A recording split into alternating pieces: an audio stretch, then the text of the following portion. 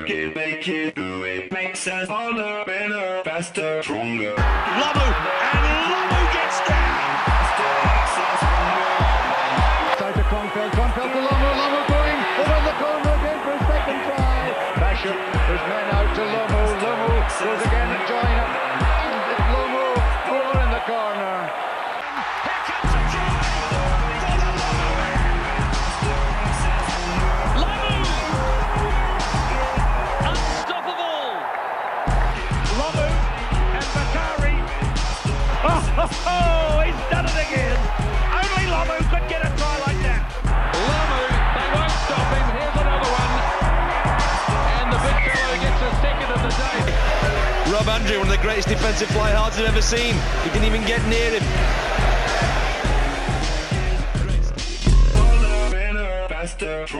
You're very welcome to Action Replay Extra Time's rugby podcast. I'm joined here with Billy Keenan, and we'll be looking at all the November internationals from last weekend, as well as previewing this weekend's internationals, with Ireland hosting Australia at the Aviva Stadium in Dublin.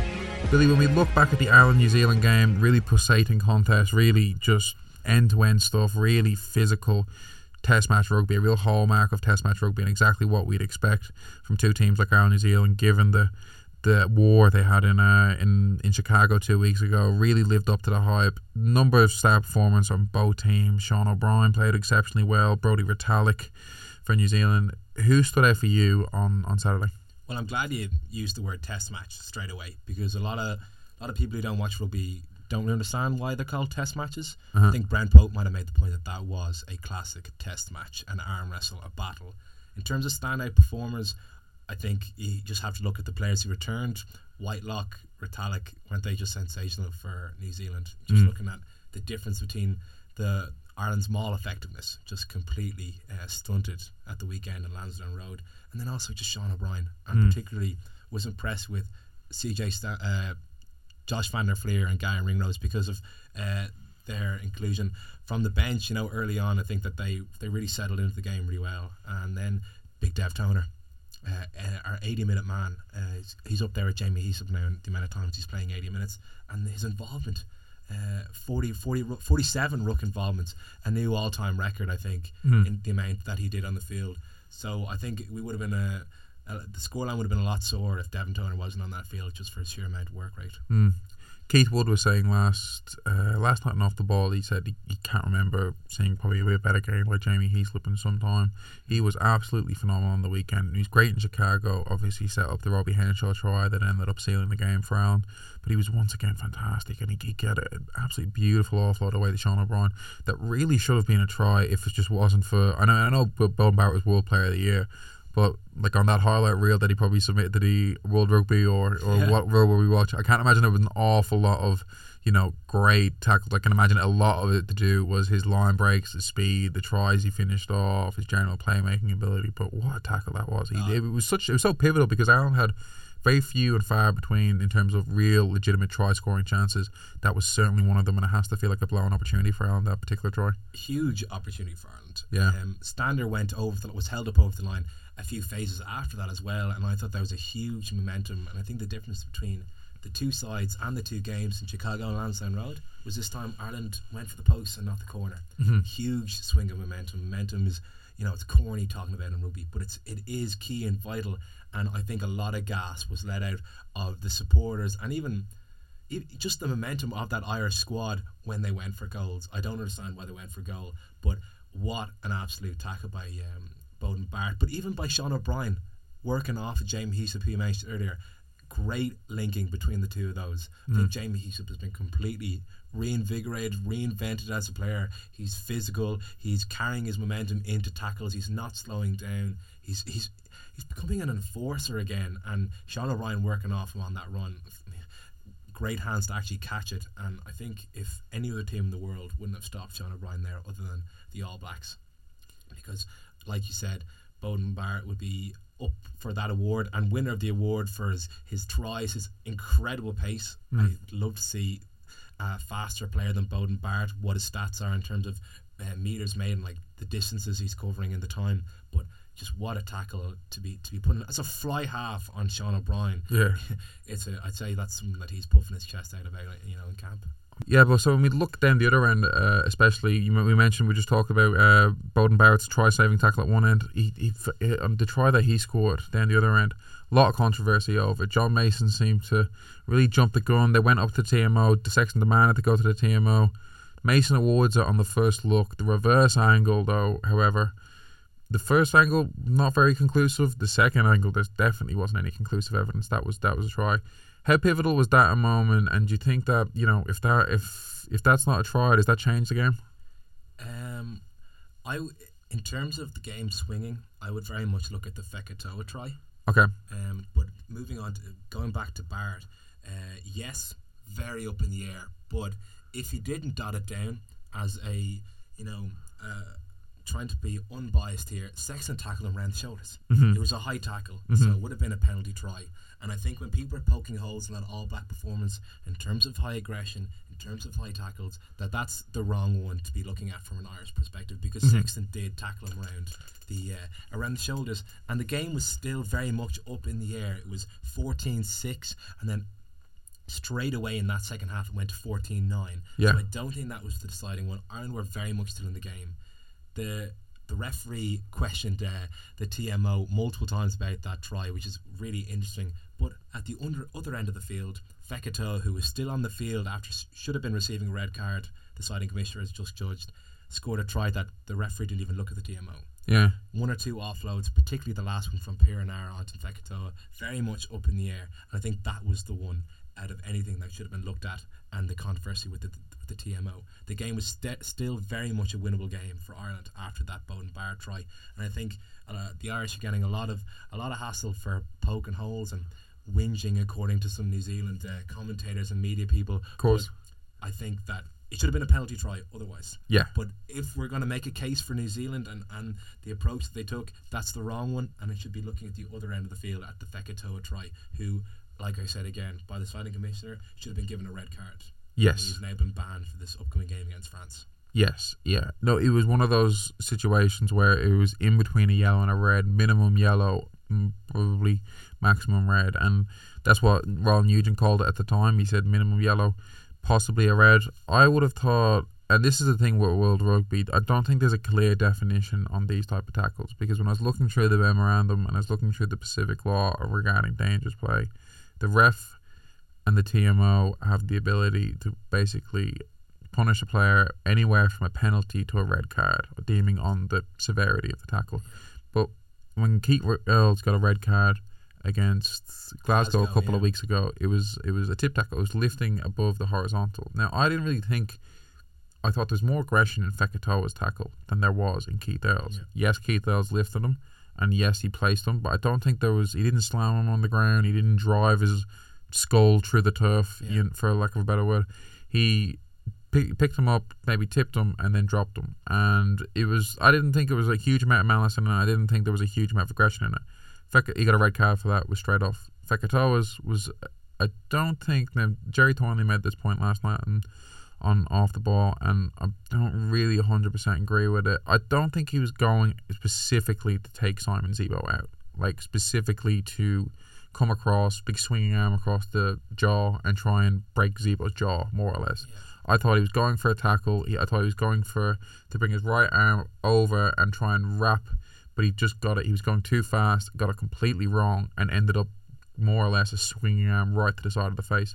So I don't think there was intent there to maliciously take out Simon Zebo, but I thought he was reckless enough in how he tackled him that it really wasn't a tackle. It was a swinging arm to the side of the jaw, and on the recklessness, I think it probably should have been a red card. Yeah, I think that's definitely true. And even once he'd committed to it, he in no way made any attempt to let go of the neck or the shoulder. No. A few minutes later, Owen Franks actually tackled Rob Carney, I think it was a little later, and he started at the shoulders, but as soon as he hit the shoulders, he had let go and didn't commit to that tackle around the head or the neck. Fekitoa went clean through Simon Zebo. Yeah. There was no attempt to let go of the shoulders or neck. No. And I think you talked about the referee, and I know you probably agree with the signing commissioner's interpretation of the Sam Cane Henshaw tackle, but it set a standard and a tone for the rest of the match. And Alan Quinlan actually beat me to the punch in putting a piece out. The referee has a duty of care to the players that we as fans and maybe as coaches don't even think about. He's there to award penalties and run the game. He's also there to protect players. Yeah. Jerry Thorney made the point that if it was a penalty, and referees are getting very complacent in the fact that they look at something on the big screen and they feel like they have to give a penalty. Jakob Paper had absolutely no problem with that Sam Cane tackle. Yeah. And because he went to the Timo, he gave a penalty even to just get the match back going. Jerry Thorney made the point that if it's a penalty, it was illegal. If it was illegal, why wasn't it a yellow card? I would be very much in that camp as well.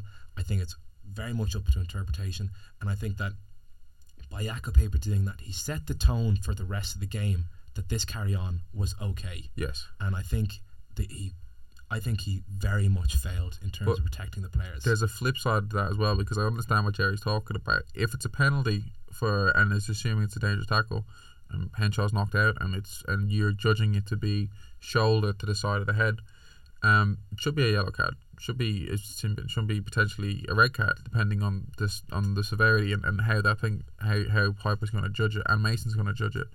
But on the flip side, if it's not a penalty and you're going with the head clash angle, Donald Lenihan made the point in commentary, and it's a valid point. If you're going to say it's a head clash, why is it even a penalty then?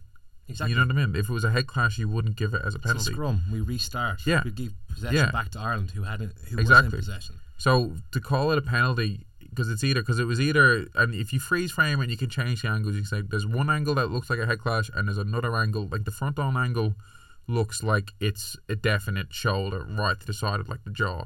Now when you look at it, and because especially when you play it in fast time, you look at the reverse angle and in freeze frame, you can make an argument that there's a head clash there.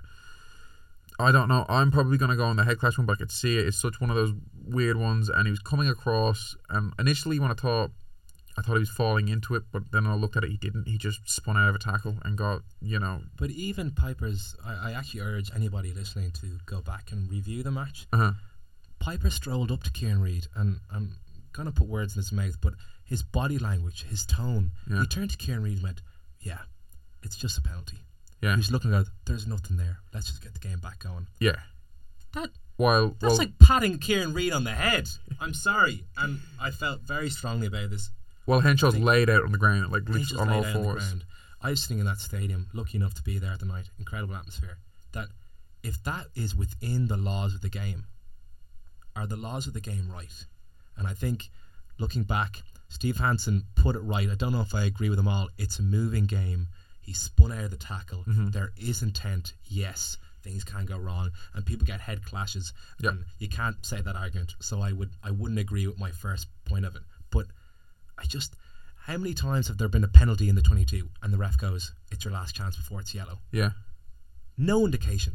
4 high tackles over the course of the game, and that's only going up to 65 minutes. I haven't had a chance to review the rest of it. One of them was Fekitoa. One of them was the one that injured Robbie Henshaw. Yeah. No indication or consistency in the ruling that this needs to stop. Yeah. Cynical, malicious penalties, not rolling away, or they were doing that as well. But things that actually hurt players, awarding penalties. These are the penalties that referees are awarding to protect players, and yet no cards were shown consistently.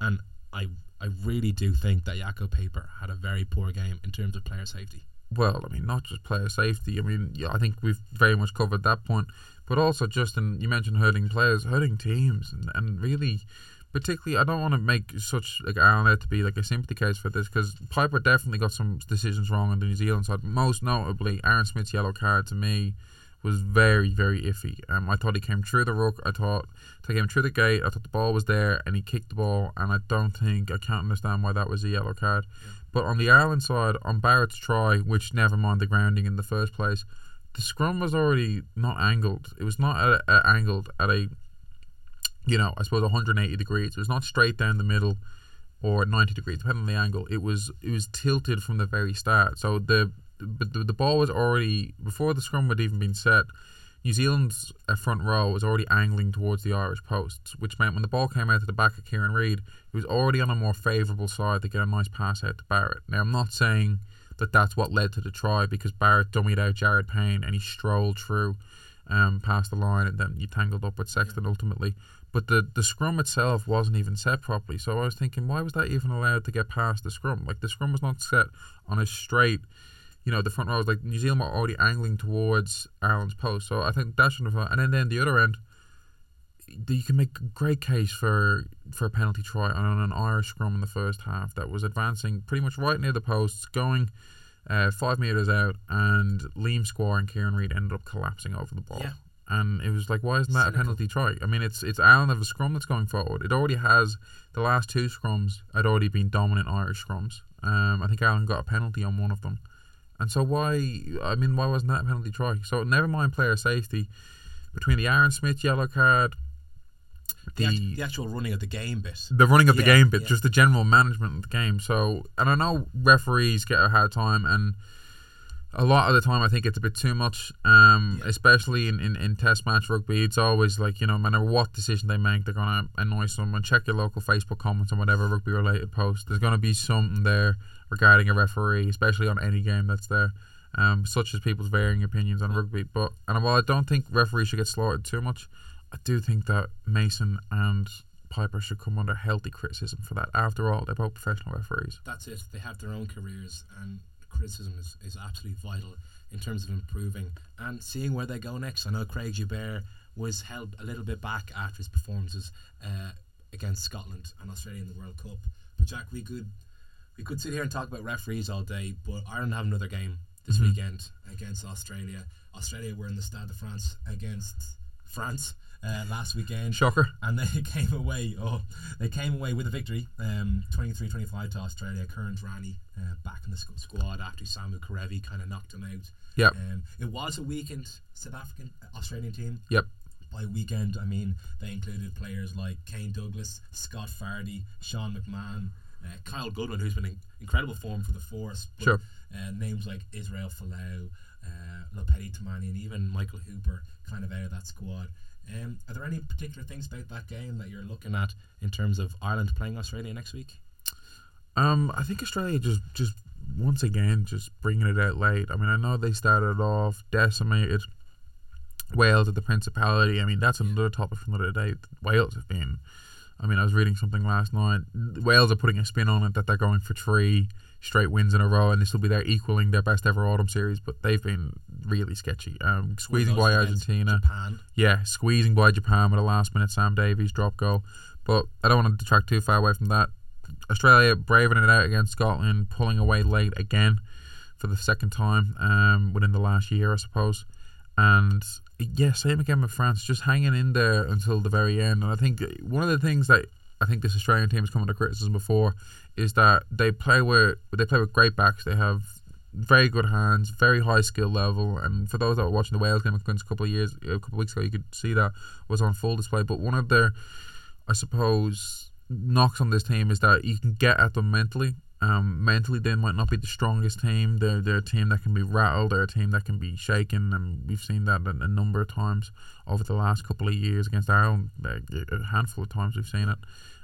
So I think that was a big win for them to follow up their close win against Scotland with edging out another one against France. And David Pocock again was just, he's sensational. He really is spectacular. I know you've been a fan of Reece Hodges' performances in the Rugby Championship. Yep. He's been pretty good for the Melbourne Rebels and has definitely followed it through, I think, for Australia. He's back in the squad. Israel Folau is back. And the Australian back row, which performed so well in the World Cup, Sure. is now reformed. Pocock's at 8, Hooper's at 7, and Dean Mum, another line-out option, Yep. is at number 6. They've got 2 incredibly big locks in Rory Arnold, who I think he's close in on Devon Toner in terms of size. Yeah. 6'10", big heavy guy. He looks a little gangly, but he gets up in that air pretty well. Rob Simmons, he came that match against the match before New Zealand when Ireland played New Zealand. I mean, he ran that game. I thought this guy's going to kick on to be a world-class second row. And Dean Mum as well. So do you think they're definitely maybe targeting that Irish line-out with 3 big line-out forwards? Yeah, I can imagine. And then Fardy's also an underrated jumper at 6 as well. It's probably one of the more underrated parts of his game. But yeah, I mean, Mum obviously predominantly for most of his career has been a second row. So having him there at 6 really frees up another option there. As you mentioned, Arnold and Simmons. Arnold is very big and not just like tall. Like he is broad as he is tall as well. He's a huge man and a real He's a difference maker out there for them. He's really improved since making his I think he only made his debut over the summer, so he's really England, I think. yeah in the England series, and he's gotten better with seemingly every game, so he's definitely one to watch out for the future there. But yeah, bringing on a lot of young guys. Alan Toole has continued to get in the game time. Saiti Oili had who started in the Stade de France. Yeah, I mean, could you imagine Ireland starting a young hooker like that in the Stade de France? It'd be nonsensical. We couldn't even imagine it. But Michael Cheika is blooding these young players. Yeah. Guys like Marika Corey Beatty bringing in. And Reece Hodge again, like another guy who's a fullback predominantly, mostly for the Melbourne Rebels in the Super Rugby Championship. Cheika's gone, we're going to have you at 12, and he's been brilliant since he's been playing at 12. 22 years of age. Yeah, I know he didn't play in the weekend, but he should be. Is he playing? Have Australia named that team there? Yeah, Reece Hodge is at number 12. He's at number 12 again. Yeah. I think he's only been playing professional rugby for a year or two. Yeah. He's starting for the Wallabies. And he's also another thing to contest with. And not every team has this. South Africa, we've always seen, have had this option. But in a game like this, traditionally a lot of these Ireland games and Australia games are very, very tight games. They're separated by only a couple of points. Reece Hodge has an absolutely howitzer of a right foot. He can really hit them from about 55, near on 60. I think he tried one in Wellington against the All Blacks in the Rugby Championship. So that's another option. And the other one as well is a guy who's continually impressing me.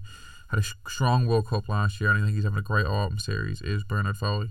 Okay, I think he's well and truly faced out Quay Cooper of this team. And he deserves to be the first choice 10, and he's someone that I think Ireland are really going to have to do their homework on, because he attacks the ball with two hands, and I know that's, it seems pretty rudimentary because you think every fly half in rugby, in international rugby, would attack the ball in two hands, but he does it in such a way where he's got great acceleration, and he really creates a lot of confusion with, I suppose, the way he moves the ball in his hands and the way he, I suppose, feints his shoulders. You never really know if he's going to go on the outside, if he's going to plant his foot and pop someone on the inside. He really creates a lot of problems in that 10-12 area for opposition teams. So very interested to see how they use him. And I think one guy who I think we can target, I think New Zealand had great success, and he's a monster, but he definitely does have his weaknesses, particularly in positional play, is Henry Spate. I think he is someone that we can get on the weekend. Yeah, I think after looking at Ireland's performance against New Zealand and Chicago, these big guys, Julian Svea, Waisake Naholo, definitely attacking those players. And Keith Earls has been brought into the Irish team for Simon Zebo. Simon Zebo has actually moved to the bench in place of Earls. Okay. After, we completely even missed him. Gary Ringrose has been brought in the number 12 jersey. Yeah. So that's bringing just a little bit of a shuffle around from the bench and just in the extended squad. So Reece Hodge, Gary Ringrose, going to see, really interesting to see how he gets on. But then having those kickers like that, and even Rob Carney and Andrew Trimble putting pressure on the likes of Henry Spate, very interesting to see. So it's going to be an interesting battle with CJ Stander coming back in, Jamie Heaslip's on form, and Ian Henderson is getting a chance to impress. At 4, 5, 6? At 4. Ian Henderson's at 4. And CJ Stander is at number 6. That's pretty big, because Ian Henderson for most of the season has been out injured. Hasn't probably looked his sharpest with Ulster.